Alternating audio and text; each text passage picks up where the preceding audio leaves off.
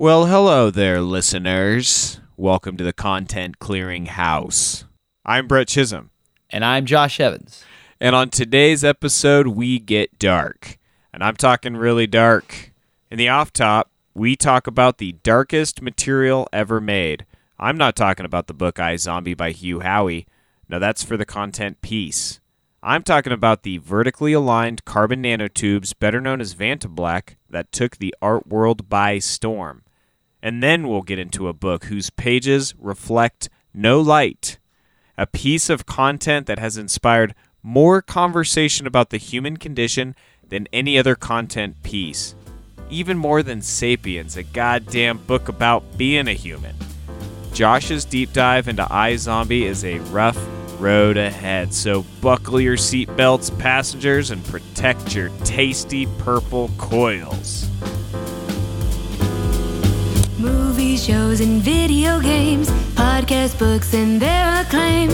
Let their favorite content become yours. It's the Content Clearing House. Content Clearing House. And it starts right now. So before we really get going today, I do want to shout out to the audience. And the whole reason we started this show is because you and I love to trade content recommendations back and forth, and you and I did this with our friends for years and years.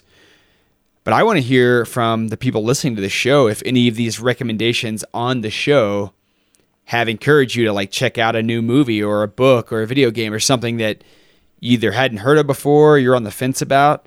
So please contact us at the Content Clearing House on social media, on Instagram and Facebook at the Content Clearing House, or contentclearinghouse@gmail.com. Or if you know us, just contact us directly and let us know if the show is working, and put in your message if you want us to read it on the air. We'll shout you guys out. Yeah, just send me a TikTok before it gets banned forever. That's the best way to reach me, the Chinese spy app TikTok. Exactly. And then everyone in China will also know what your favorite content recommendation is. Perfect. So what do you have going on today for the off top, Brett? Dude, I'm so excited. Some weird photo earlier. Yeah. I'm really excited to talk about this. I've been sitting on this for a while. Have you heard of Vantablack? Is that the blackest pigment on Earth? Yeah, okay. It's actually not a pigment. It is a material. It is a technology. But so you are somewhat familiar. Are you familiar with the uproar, the wild controversy that has been caused by Vantablack? No, I did not know there's any controversy about it. I just kind of knew about its existence. So lay it on me. Yeah, so before we get into it, talking about Vantablack a little bit, this material, it's a super black material. It's created by a nanotube company, Surrey Nanosystems in the United Kingdom. So this English company started really making the best material. Now, these super black materials go back to 2007.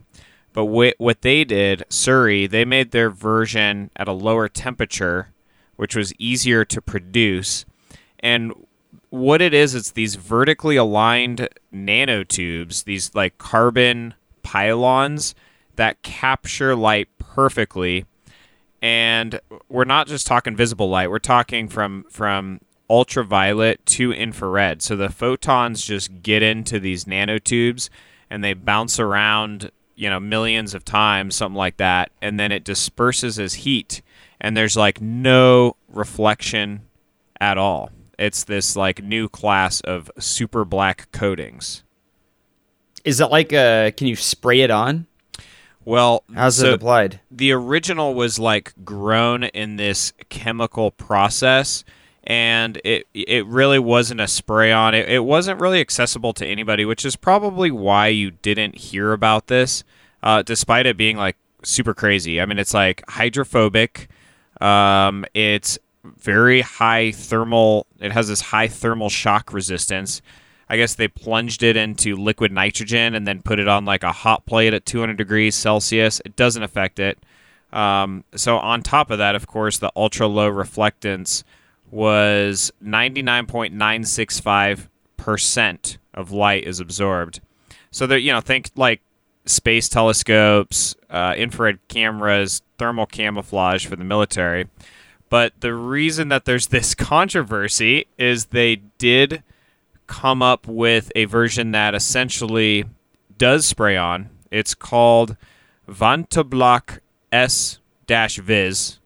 And basically, it's not as good in the infrared spectrum, but visible light, it's basically the same, but it's much cheaper to produce. Instead of these like tiny little nanotubes being grown perfectly vertical like blades of grass and being like super absorbent, they're more like spaghetti strands. I mean, you don't get this in a can, right? Like, you can't go to Home Depot and get Vantablack and like shake it up. Like, this is still a complicated process, but it made it a lot less complicated, and it basically opened the door for artists to use this, and that's kind of where the controversy started, is when they made this sprayable. It's like a robot arm. You stick your whatever in this room, you put your one wheel in there, and this robot arm will spray it with this new, cheaper Vantablack.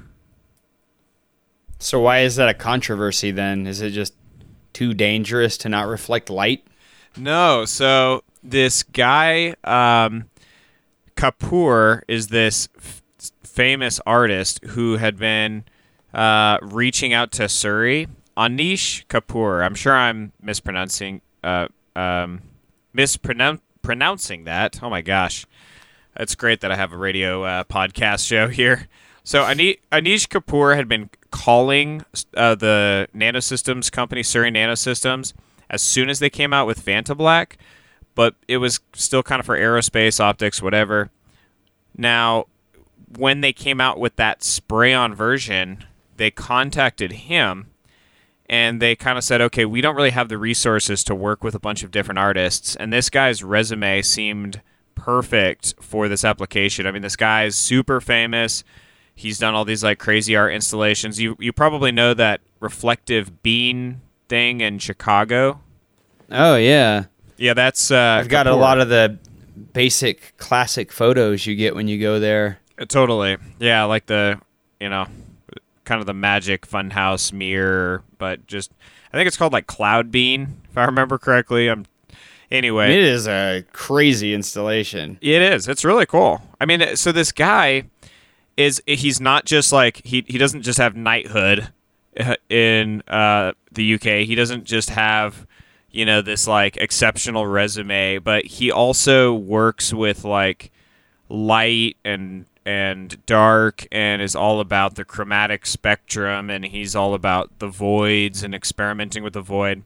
So this Nanosystems company was like, all right, we'll work with you, and then they signed a contract to give Kapoor exclusive rights to Vantablack, and the rest of the art world went totally nuts, and they kind of said like, okay, you basically are holding exclusive rights to this, and you're keeping all the other art. I don't know, it's like he's keeping it all to himself, basically.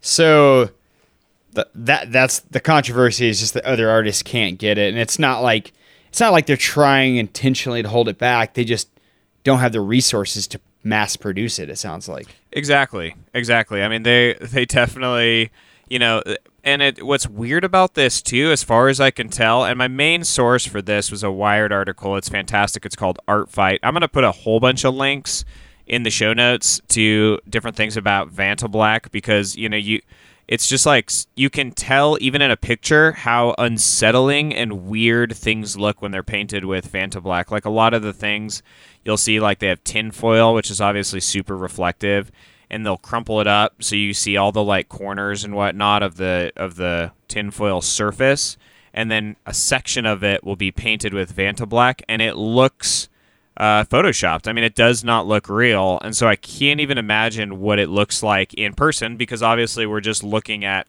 a picture of it, right? So you don't get that like same sense of like the object just not really existing because there's no light being reflected back into your eye. But yeah, it really is like the contour and the texture is what makes something seem real.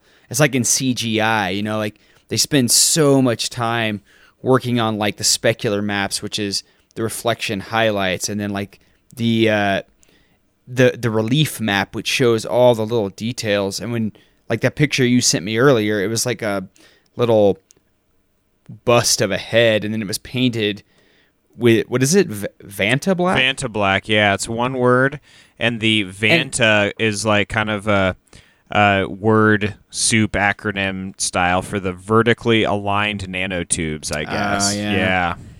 But I thought, like, when you sent me that picture, I was like, you know, my first thought was like, okay, it looks like this blackest black pigment thing, but also it looked like a weird Photoshop image, and I was like, I don't know exactly what you're getting at with this. But in my mind, hey, I guessed right. It was the Vantablack is what I was thinking of. Right. But it looks so fake. It does, dude. I really want to see something coated with this material, but you know what's he going to do with it?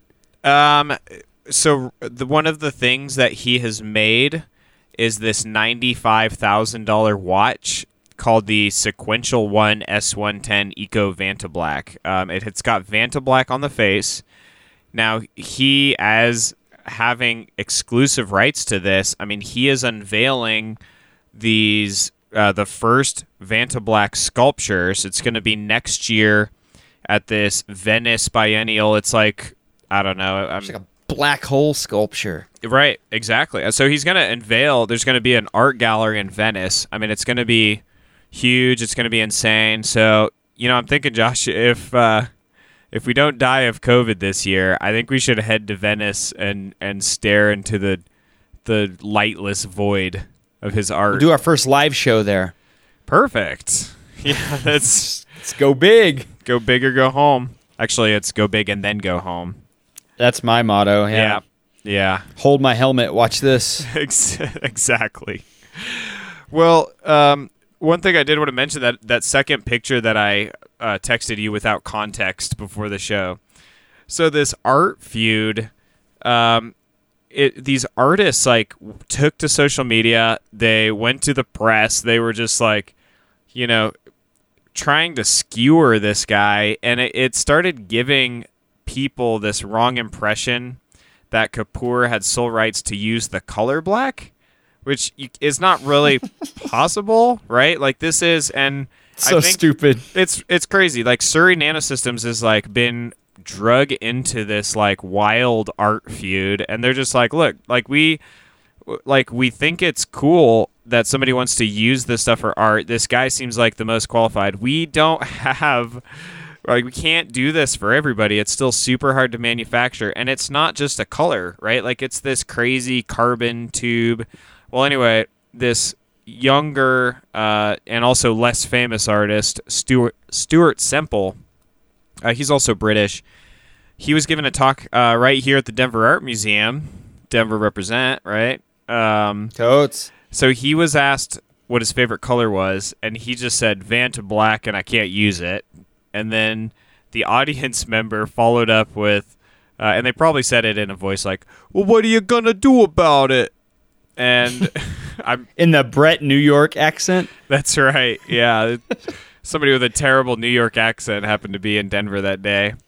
But he replied that he's going to release his special pink, but he's not going to allow Anish Kapoor to use it. So this guy Semple made this ultra fluorescent pink that he calls the pinkest pink. He started selling it on his website for $5, but it was more like a performance piece. He wasn't planning on people buying it, and it was to display this warning that was like, if you are Anish Kapoor, affiliated to Anish Kapoor, going to purchase this on behalf of Anish Kapoor, think that this pink could somehow get in the hands of Anish Kapoor, you cannot purchase this. And it's like the No Homers Club on The Simpsons. The No Homers Club? I don't know about that. Yeah, they had a No Homers Club, and he's like, well, what about this other Homer? And they're like, it's No Homers Club. We're allowed to have one. It was just a club just to keep out Homer Simpson. That's funny. Yeah. I'm not the Anish Kapoor. I'm just another Anish Kapoor. So that's a pretty awesome little spiteful maneuver, though. dude, I like this. Like, I totally that's awesome. I totally Leave it to get artists. Yeah, for sure, man. Well, the funny thing is that the internet just kind of like grabbed this story by the balls, right? 5,000 jars of this pinkest pink were sold. Semple had to get his family to like help grind the ingredients and fill these orders. And then this hashtag Share the Black caught on, and it's basically all these like artists, and they would buy this pinkest pink, they would use it in their art, and then they would post art and say Share the Black. So it was all to like get Anish Kapoor riled up, and it hasn't really done anything, right? But you know what they need to do is they need to donate the proceeds from this pinkest pink to the makers of Vantablack so they can produce more Vantablack, and then everyone can have it. Yeah. I don't know if that's how things work, but that's good in theory. That doesn't sound like how spite typically works, though. Right. Well, what is cool, though, Semple did end up making a blacker black. It does not involve a team of engineers. That is actually a pigment, and it's like some kind of combination of like black pigment, which is finely ground carbon. But to remove the sheen, like I guess coal has this like refractive effect, and so it has this sheen. He kind of crowdsourced this issue, and some other artists told him about this transparent silica mattifier, and it would make it like super matte, like it would like evenly reflect it and cut some of the reflection. I don't totally understand it all, but what ended up happening, he has this, he calls it like Black 2.0, or I think they're up to Black 3.0 now, and it's a non-toxic affordable paint, and it's not quite Vantablack, but it does disrupt shape recognition, and also it smells like black cherry, which is a nice touch. So you can check out Stuart Semple's website as well. I'll link to it if you want to like get some Vantablack wannabe and paint your one wheel. And get in on the spite. Get it on the spite. Support the movement, man. Let's take Vantablack down. No, but one more thing before I finish my off top. I do not think Kapoor had any part in this, but BMW did manufacture a X6. It was the first Vantablack car. And that does not sound like a good idea. That does not sound street legal. Invisible car that doesn't reflect headlights. I'm getting an idea for some children's Halloween costumes, but if you had a Vantablack one wheel, dude, you would look like you were hovering at night. Turn the headlight off. That is true. That is true. Dope. Yeah, maybe I'll get on Semple's site, because no one can get a hold of this Vantablack unless you're Anish Kapoor. So, but yeah, that's it, man. Vantablack. I'm gonna add a ton of links to the show notes. You got to check it out. It's really wild stuff. Like it definitely is just one of those technologies that has improved so rapidly that it went from being like, okay, this new stuff is so crazy, it's going in space telescopes. Oh, now we can put it on a car. Oh, now it's in a watch. Oh, now we're just gonna like paint pictures with it and piss off artists. Like I just love that like story arc for some reason. It's just so classic. It's classic human. Classic human.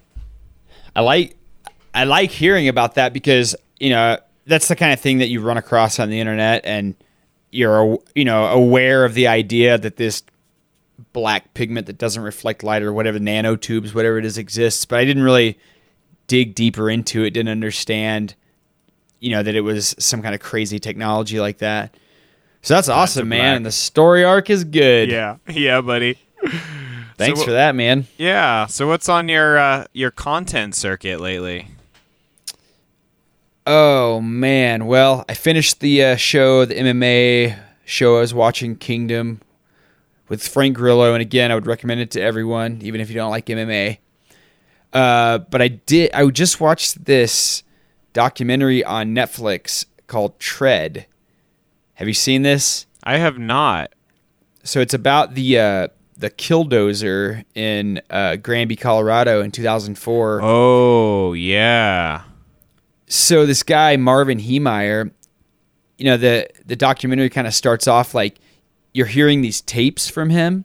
He recorded all of his like rantings. In the beginning, you're like, oh, yeah, it kind of makes sense. I could see why you're mad. And then you start hearing like everyone else's perspective and you're like, oh my God, this guy is just totally nuts. But he has like a slight against the city of Granby, and he has a bulldozer that he outfits with. I mean, I'm sure everyone has seen this on the, this has been around for years and this is national news, but he outfits the dozer with steel plates sandwiched around concrete and basically creates like a bulletproof killdozer. And he just like, it looks like Godzilla goes through the town when he's done with the town of Granby. It is absolutely fascinating, and the footage is stuff that if you just can't believe it's real watching it. So I would definitely recommend Tread. Did they like dive into his motivations at all? I don't really remember. They have all of these cassette tapes that he recorded that are, it's basically his entire brain just like barfed out onto these tapes that he'd been recording it for like months and months before he went on his rampage. So you get like a really in-depth look at where he's coming from, but then you also get a good look at the city's point of view. And I came away from it just thinking like, this is a little bit of an overreaction, buddy. Yeah. He's like, I am tired of paying this parking ticket for the second time. Yeah, he was mad about, he had purchased land, and then he felt that there was this other landowner that was trying to open a business near him, and he felt like this guy had like a personal vendetta against him and was like blocking his land's access to hooking up with the sewer lines, and he had like a court case about it, and it got thrown out. And he just kept getting like more and more worked up and finding more enemies amongst the town people. And so eventually, he keeps saying that like he felt like if he wasn't supposed to do this, God would have stopped me by now. And at that point, you're just like, oh my God, this is going to go bad really quickly. Wow. Because it's almost like it sounds like he thought he had like a divine mission at a certain point. And once you get there, there's just no going back. You've already started welding the killdozer together. What are you going to do? Not destroy the town? Right. That's pretty nuts, man. That's I'm definitely gonna check that out. I kind of came up with this weird 2020 goal. I'm not even sure I should put this out there, but hey, what the heck? So I have a Elon Musk not a flamethrower. I would like to ride around on the one wheel with my flamethrower, blowing flames into the air, just to, I don't know, ring in the new year and just like. Just kind of bid 2020 adieu in a unique and 2020-esque sort of way. But I don't know, it's kind of making me feel like it's the one step towards the killdozer. Well, you don't sound particularly armored, so I think that if you start getting out of hand, they'd be able to take you down pretty easily. Yeah, somebody on we a already one talked wheel about how the very easy the one to wheel take down. Yeah, it's not the ideal purge vehicle, so That's true. Well, that's crazy. So what about you, man? I'm reading a book right now. You've might have heard of the author. Yuval Noah Harari. Who? The Content Clearinghouse's most mentioned man. Yeah. That does ring a bell now, actually. Yeah. After I finish this book, it's his third book. It's called 21 Lessons for the 21st Century, and it's a little bit different of a style and format and tone than Sapiens and Homo Deus, and I'm super pumped about it, man. I've been waiting to finish my last book so I could get into this, and then after I finish this book, I don't know how I'll be able to fit Yuval Noah Harari into a conversation. Or on the podcast more than like 2 or 3 times an episode. So it's going to be a stretch, Brett, but Based on knowing you for years, I have a feeling that you'll be able to work in your favorite thing to any conversation. Life will find a way. Yeah, Brett will find a way. Well, let's take a quick break, and then when we come back from the break, Josh is going to surprise me with some content. Ooh, content. The Content Clearinghouse is brought to you by Best Maps Ever. They make checklist posters for outdoor adventurers who want to see it all. If you want to visit every national park in the United States, climb every 14er in Colorado, or ski every slope in New England, Best Maps Ever posters are the perfect way to track and inspire your quest. Every map is lovingly designed with icons marking each location, so you can stick a pin in the icon or color it in with a marker as you check off the areas you've been to. They offer mounting and framing services for maps that are ready for pinning right out of the box, or if you prefer to mount the map yourself, there are tips on the website to help you with that. They have a slew of maps relating to protected areas and public lands like state parks, national forests, and even more obscure maps like the National Wild and Scenic Rivers system. So Josh, one of the maps my wife and I have mounted in our camper is the National Parks map. Now, it's covered in pins because, well, you know, Bree and I get around. And Best Maps Ever makes our gallivanting around the country even more fun because we can put a pin in the map to prove that we've been there and done that. No one could ever cheat that system, Brett. Well, it is on the honor system. Best Maps Ever does not employ any sort of pin-related security system that will come to your house and check and see if you've actually visited the places you've pinned. Since you brought it up, I have the skydiving drop zone map hanging up in my office. It's one of the few decorations I have that's not celebrating one of my many athletic achievements. In fact, it's hanging up on the wall right next to my World's Most Humble Man trophy. For all your cartographic needs, visit bestmapsever.com. They've got the best maps ever. Clear it out. All right. Welcome back to the Content Clearinghouse. So, just like Josh, besides a couple of pictures with no context, had no idea what I was going to talk about for the off top, I have no idea what Josh is going to talk about for his content. So I'm pretty excited to hear about it. I really hope it involves Vantablack and One Wheels, but we'll see. Well, once again, the audience is ahead of you, Brett. They already know. So I'm going to talk about a little piece of content. It's a little obscure. It's called iZombie. And I know what some of you might be thinking. I'm not talking about the 2015 network TV comedy drama about a girl that becomes a zombie and then uses her zombie powers to help the police solve crimes. And I know that sounds like language barf, but apparently it's a real thing. And I actually did watch that show. I'll be honest with you. Brett. Like 2 seasons of it. Despite its 91% rating on Rotten Tomato, I absolutely refuse to watch it. So I'm just going to assume it's terrible. If it's good, Brett, you just keep it to yourself. I don't want it to taint my idea of what iZombie can be. Okay. Forget I brought it up. Did you like it? I did actually like it. But it didn't get its hooks in me like other content. Okay. I was probably in a dark time in my life. I don't know. What excuse is going to redeem myself on our show? Probably needed some comfort. Maybe if I get a picture of me with the flamethrower and the one wheel and the Vantablack suit. I'll forgive you. So what I'm talking about is the book by Hugh Howey that was published in 2012. And the synopsis of this book from the author is as such.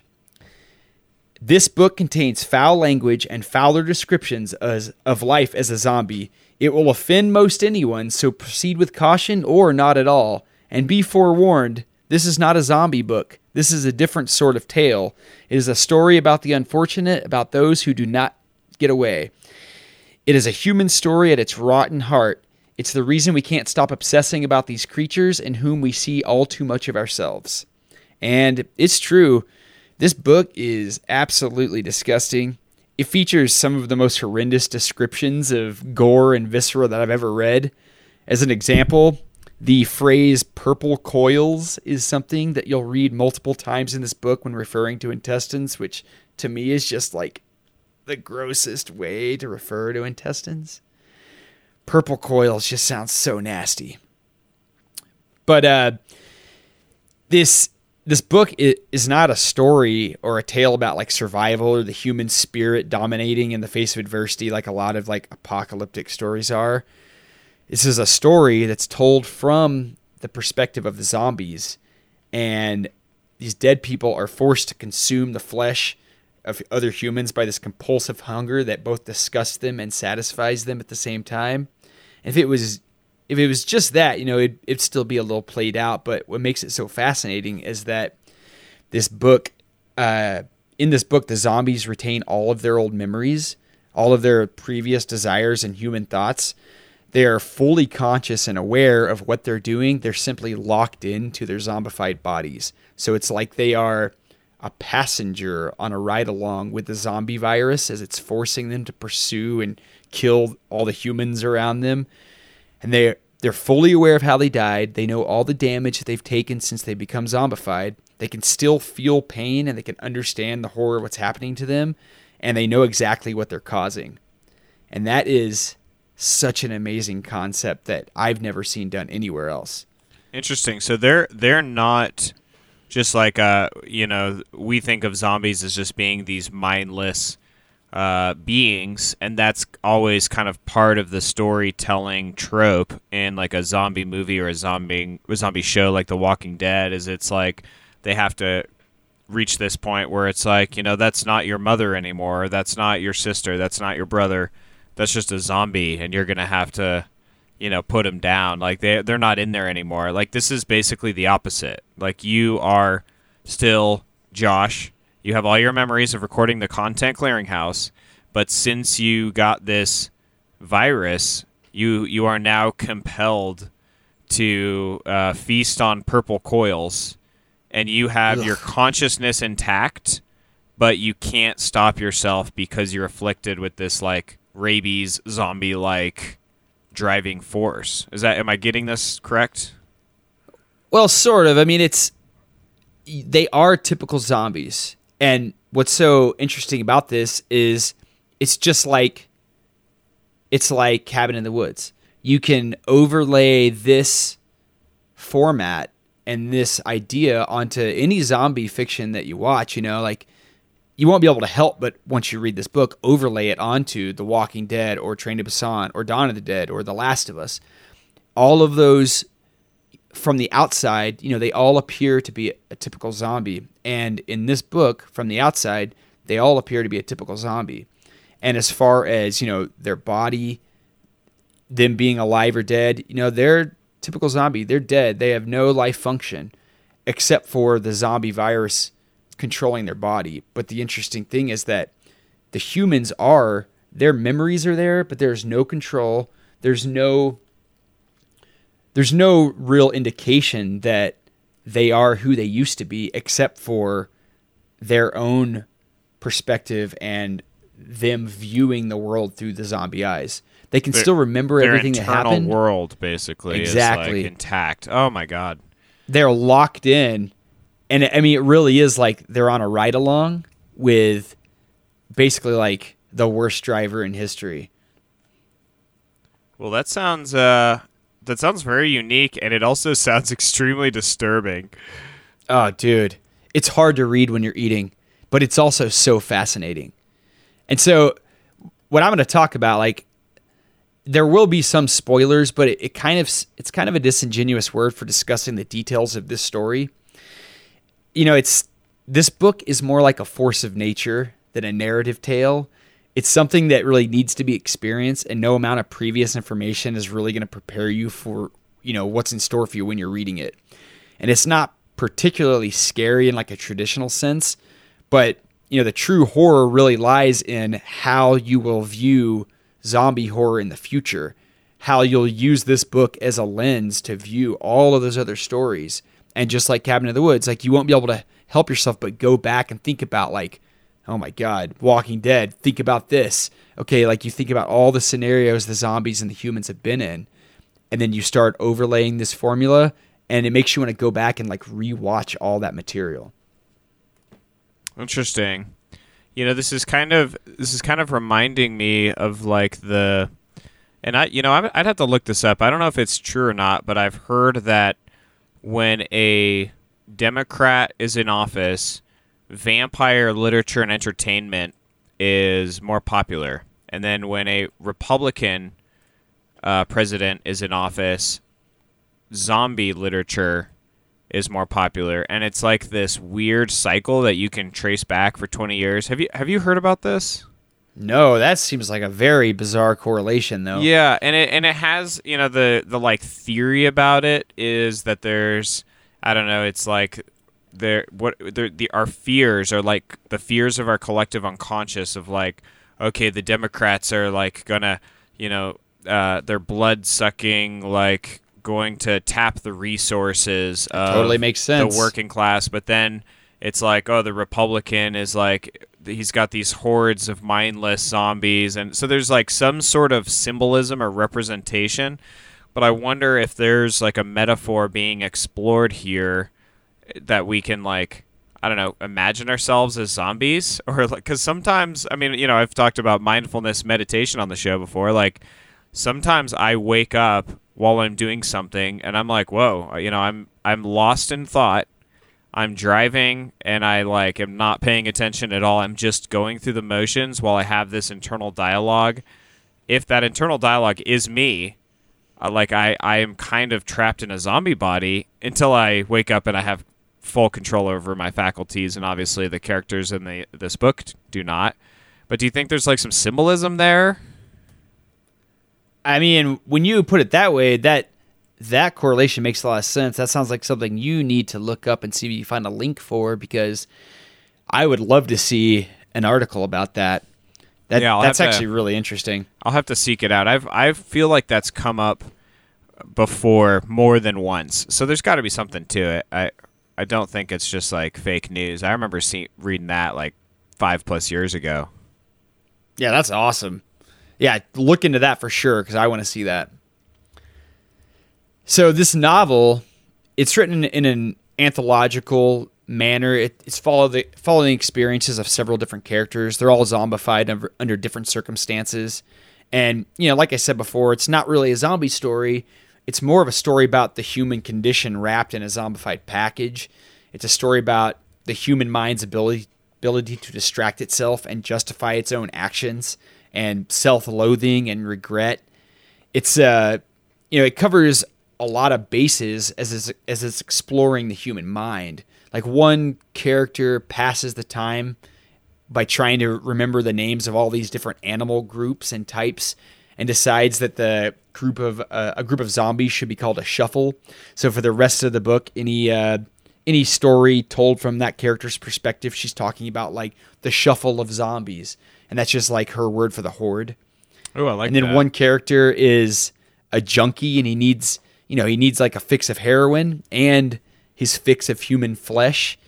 And I honestly can't think of anything more horrifying than, being trapped in a zombie body and having like these two conflicting cravings, and being able to kill people and eat them, and you get like your fill of purple coils, and then you still feel like the draw for, some powerful substance that has a hold of your mind. Because I always think about, like when people are addicts and then something, they lose their life in some tragic way, and people are like, oh, their troubles are over, and it just seems like one of the worst things I can imagine is if you wake up in whatever the afterlife is, and your neural wiring is still calibrated to need whatever that earthly substance was. There's no way you're getting it now. You're just you're just an energy form, but you're like cursed for eternity to feel that way. And that's like, they explore that in this book through this heroin junkie zombie. Huh. Wow. That's pretty dark. That's darker than Vantablack. It is. This is the Vantablack of books, buddy. Oh yeah. There is no light reflecting off of these pages. Oh, good one, dude. Man, I You love like what that? I do like that. That's a good one. I think they call that waxing poetic. Ah, yes. I love when our off top like matches the content, and we didn't even plan it, folks. We didn't plan I it. know, we just got those coordinated brains. That's right, TDCS. So there's another character. He's wrestling with the knowledge in his mind about how to open doors. He's trying to prevent like his zombified side from gaining access to that information. And it's not really made clear whether he feeds that information to the zombie, but eventually like his zombie body is able to get the door open, and there's like, loved ones on the other side of the door, which is like a really terrifying scenario to think that you might be able to feed the monster information that works against your own personal interests. It's all such interesting perspective on the zombie genre, which I'm sure is something that many people would consider to be played out by now. But when you view it through this lens, it really revitalizes the entire genre of fiction, at least for me. Yeah, I feel like the first wagon with 4 wheels on it that was being pulled by an ox, somebody that didn't understand how life works looked at that and they're like, well, that's the pinnacle of technology when it comes to wheeled devices. Nothing will ever beat the wheeled wagon.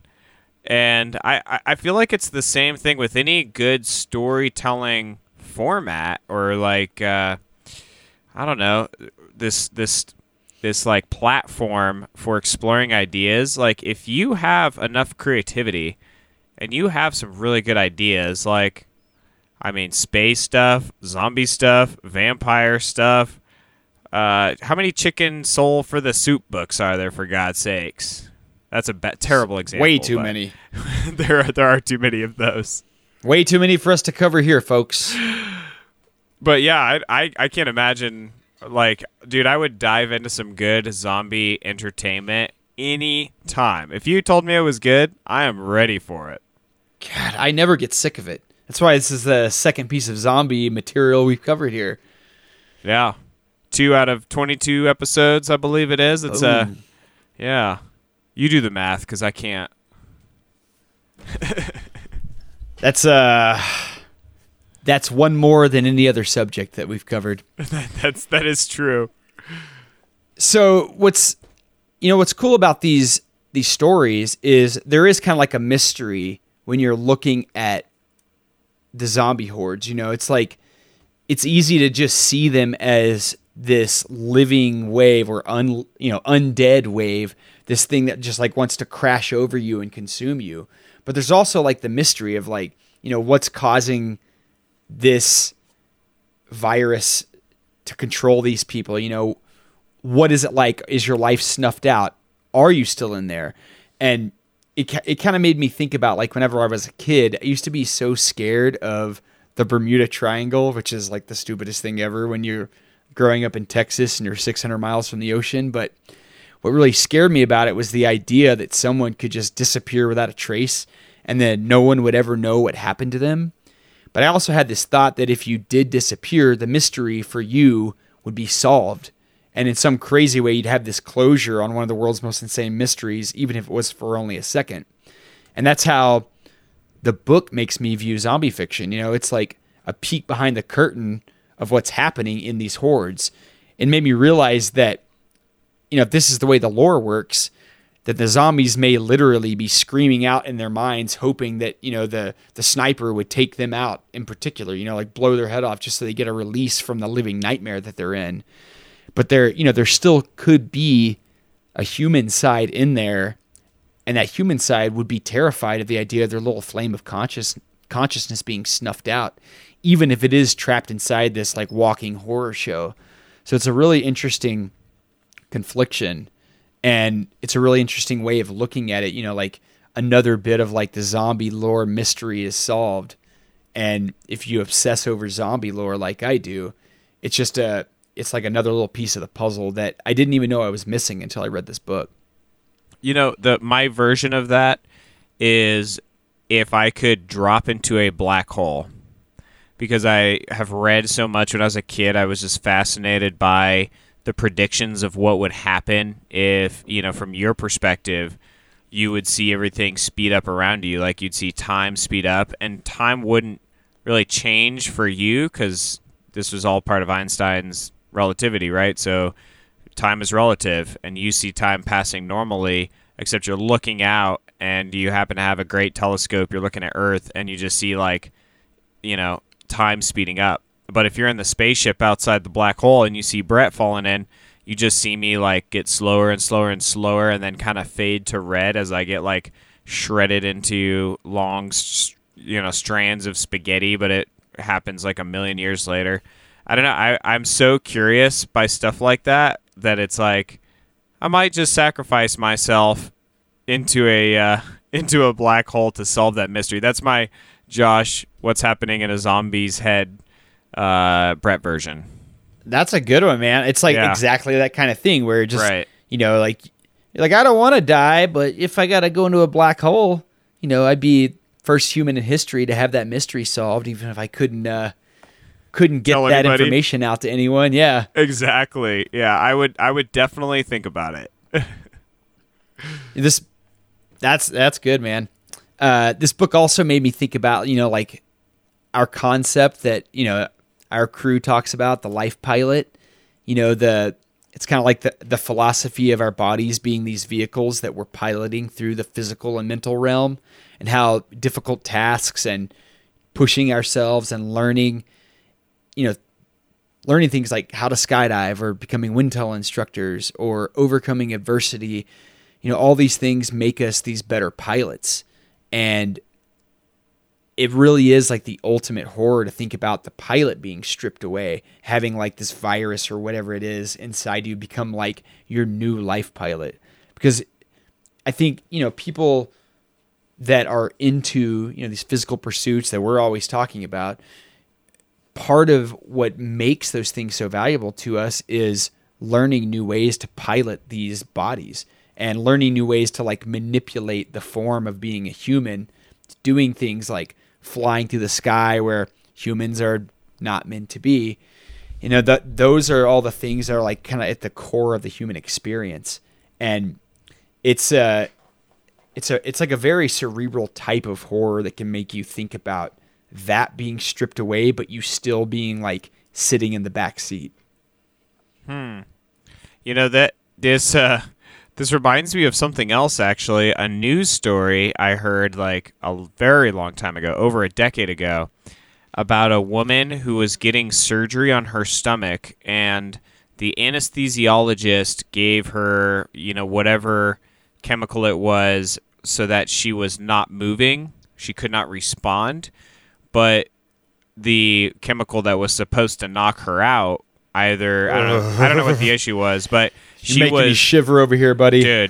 Dude, I remember this. I saw this on the news when I was a kid. I'm pretty sure. This is another one I'll have to dive into and see if I can find. But I guess it's not incredibly rare. It's not the only time it's happened. But this one was the one that I heard about, and it really stuck out for me. It was a 10-hour surgery or something ridiculous, and she was 100% aware, conscious. She could hear, she could feel everything, but she could not move. She could not respond. She couldn't say anything. Her, heart rate was the same. There's no indications as she's going through this excruciating pain. There's no way for her to tell the doctor that she's still awake. And I just can't imagine what kind of trauma, that would inflict PTSD on somebody's mind. Yeah, probably, dude. I mean, you would essentially. Yeah.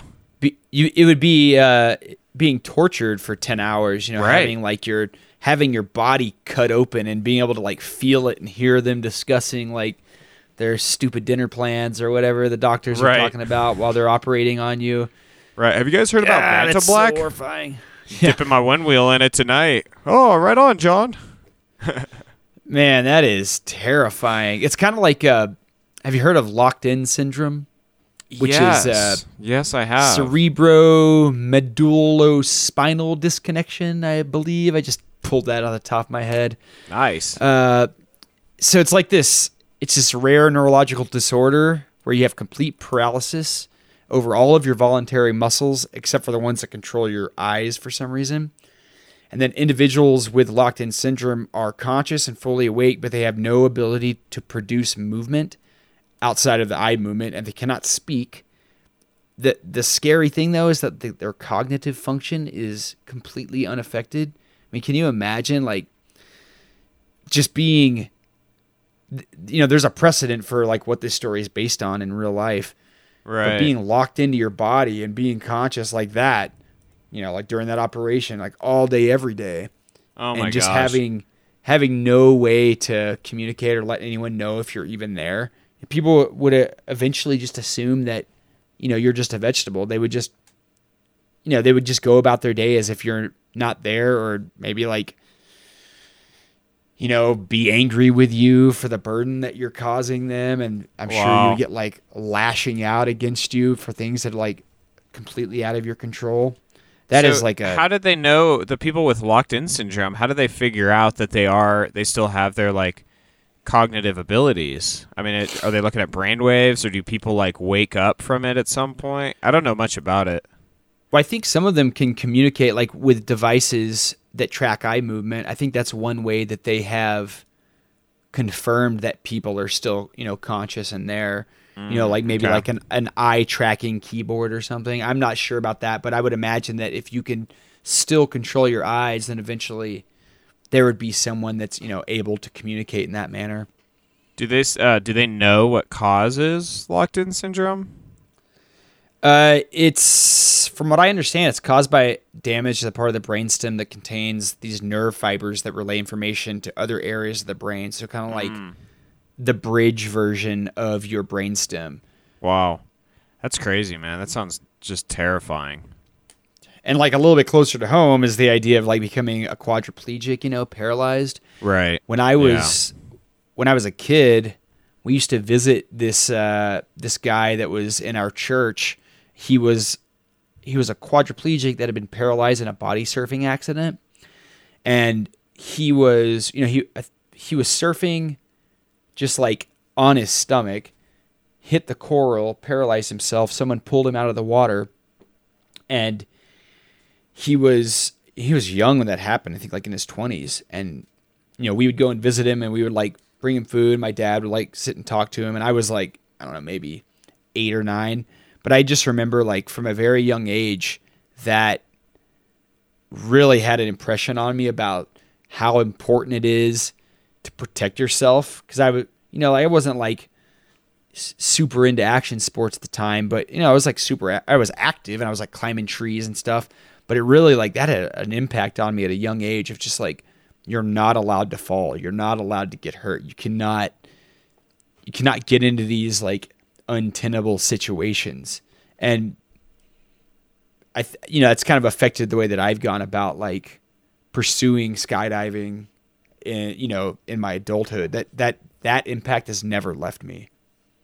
Yeah. I mean, it's a tough situation though, because if you feel like it's untenable to be injured in that regard, then I mean, you just can't do action sports like that. I mean, it's kind of like the relationship that I feel like I'm trying to foster with coronavirus cases being on the rise. I don't want to live in fear. I still want to go to the grocery store. I'm going to see friends. I'm going to take every necessary precaution. I'm going to try to be smart and safe. But if I didn't want to get sick at all, and I didn't want to get anyone else sick, I would just lock myself away like I did for the first couple months of this. Right? So I think there's like a happy medium that we can come to where it's like, definitely wear a mask in public, wear a helmet skydiving, don't downsize canopies too quickly. Don't go to a MAGA rally without your mask on. We can find ways to mitigate these things. But I guess that is, in the heat of the moment, it's probably not a bad thing to have that virus in your mind of just like, okay, I cannot like fuck up to a point that's going to end my ability to walk. Like that's, I don't know. That might not be a bad thing to have in the back of your mind, I guess.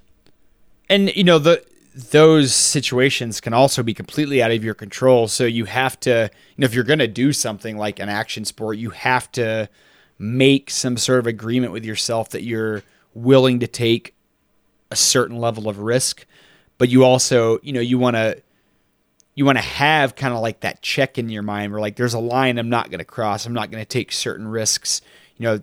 Certain risk versus reward is not worth it. But yeah, it's like you're saying, like it's like what everyone always says, you could get hit just crossing the street. Like there's a certain level of danger and mortality to being a human that you can't avoid.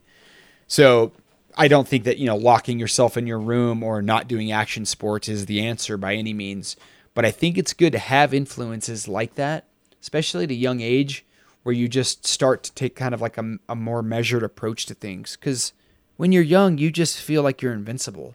And then when you're forced to face the reality of something like that, you're like, oh my God, this is what can happen to a human body.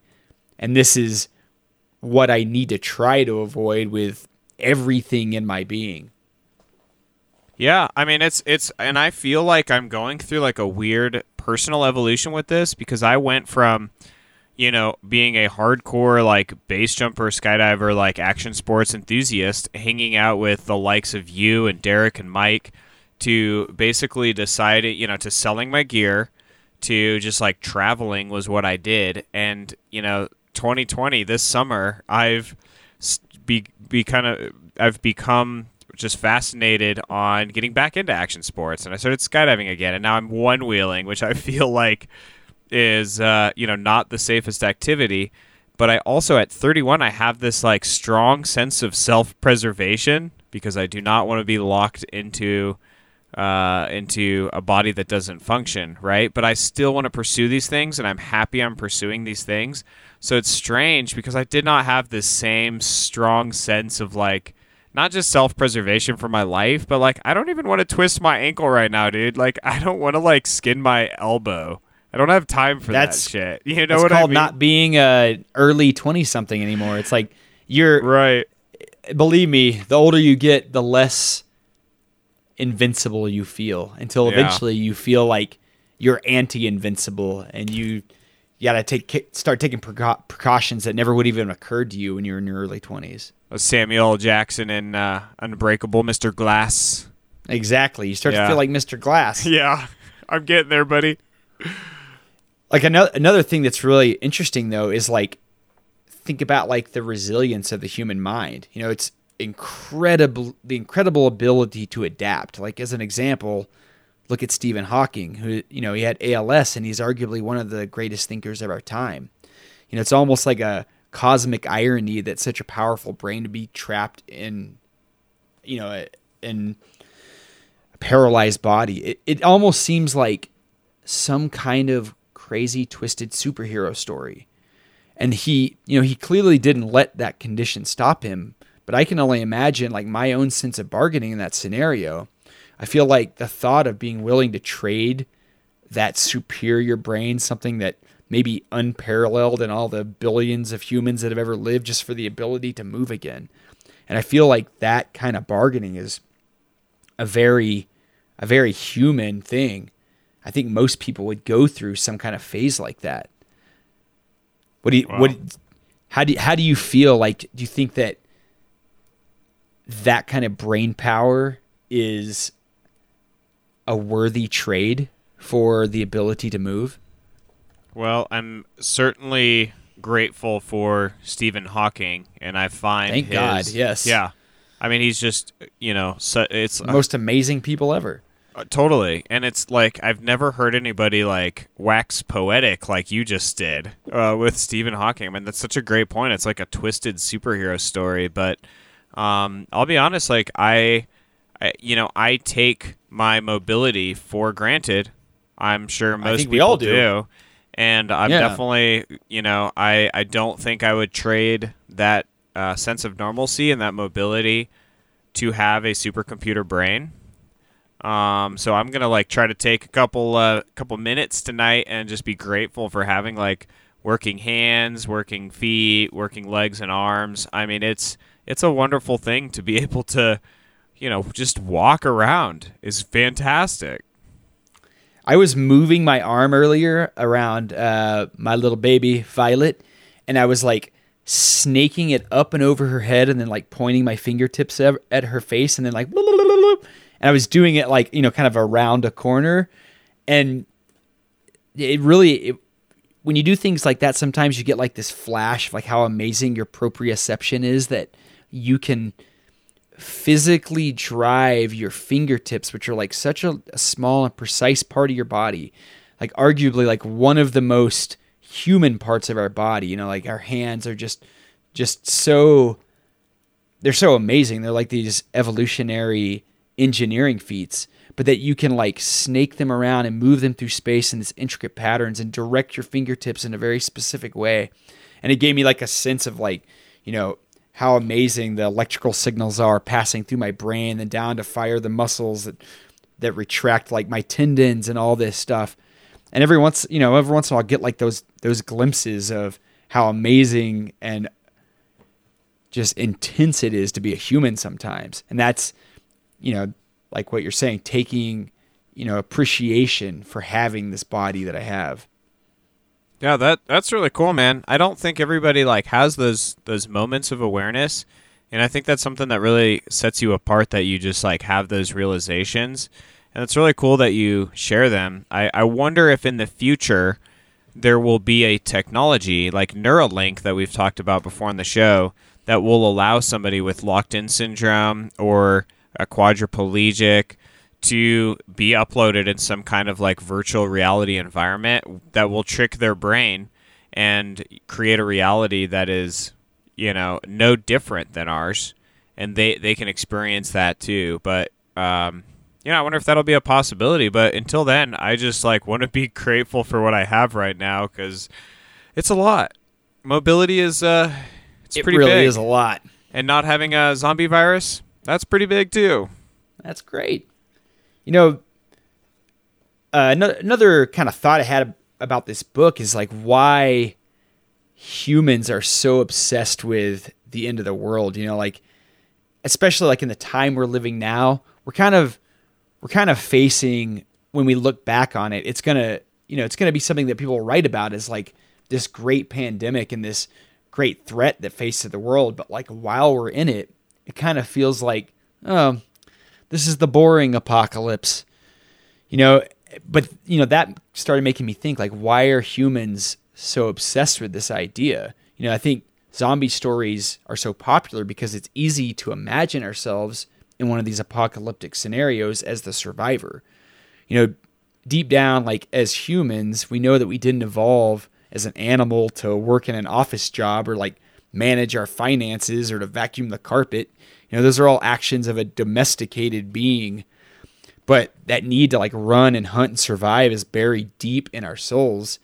And zombie fiction offers a glimpse into an apocalyptic future where those basic human desires are forced to be satisfied. Like you have to live like an animal in this zombie jungle, or you end up dying horribly, or end up locked into one of these, terrible predator bodies. And this book really makes you look at the end of the world from the other side, like the side that most of us would likely end up on anyways. The chances that any individual one of us would end up being the hero in these stories and live this crazy survivor life is very slim. Most of us would end up part of this horde. And we'd most likely, as a human with the kind of minds that we all have in this 21st century world, most likely all be torn to pieces because we didn't act fast enough to like save someone that we love that had been bitten, or we'd make some minor mistake, born of like our 21st century comfort. And, in no time at all, this horde of zombies would cover the earth and it would be made up mostly of us. Dude, that's very interesting, because in Sapiens, I won't even say the author's name, but the author of Sapiens, Most Mentioned Man. I don't think I know who you're talking about. Say it in front of the mirror 3 times to make him appear. Yuval Noah Harari. Yuval Noah Harari. Yuval Noah Harari. There he is. He'll bring you a signed copy of Sapiens.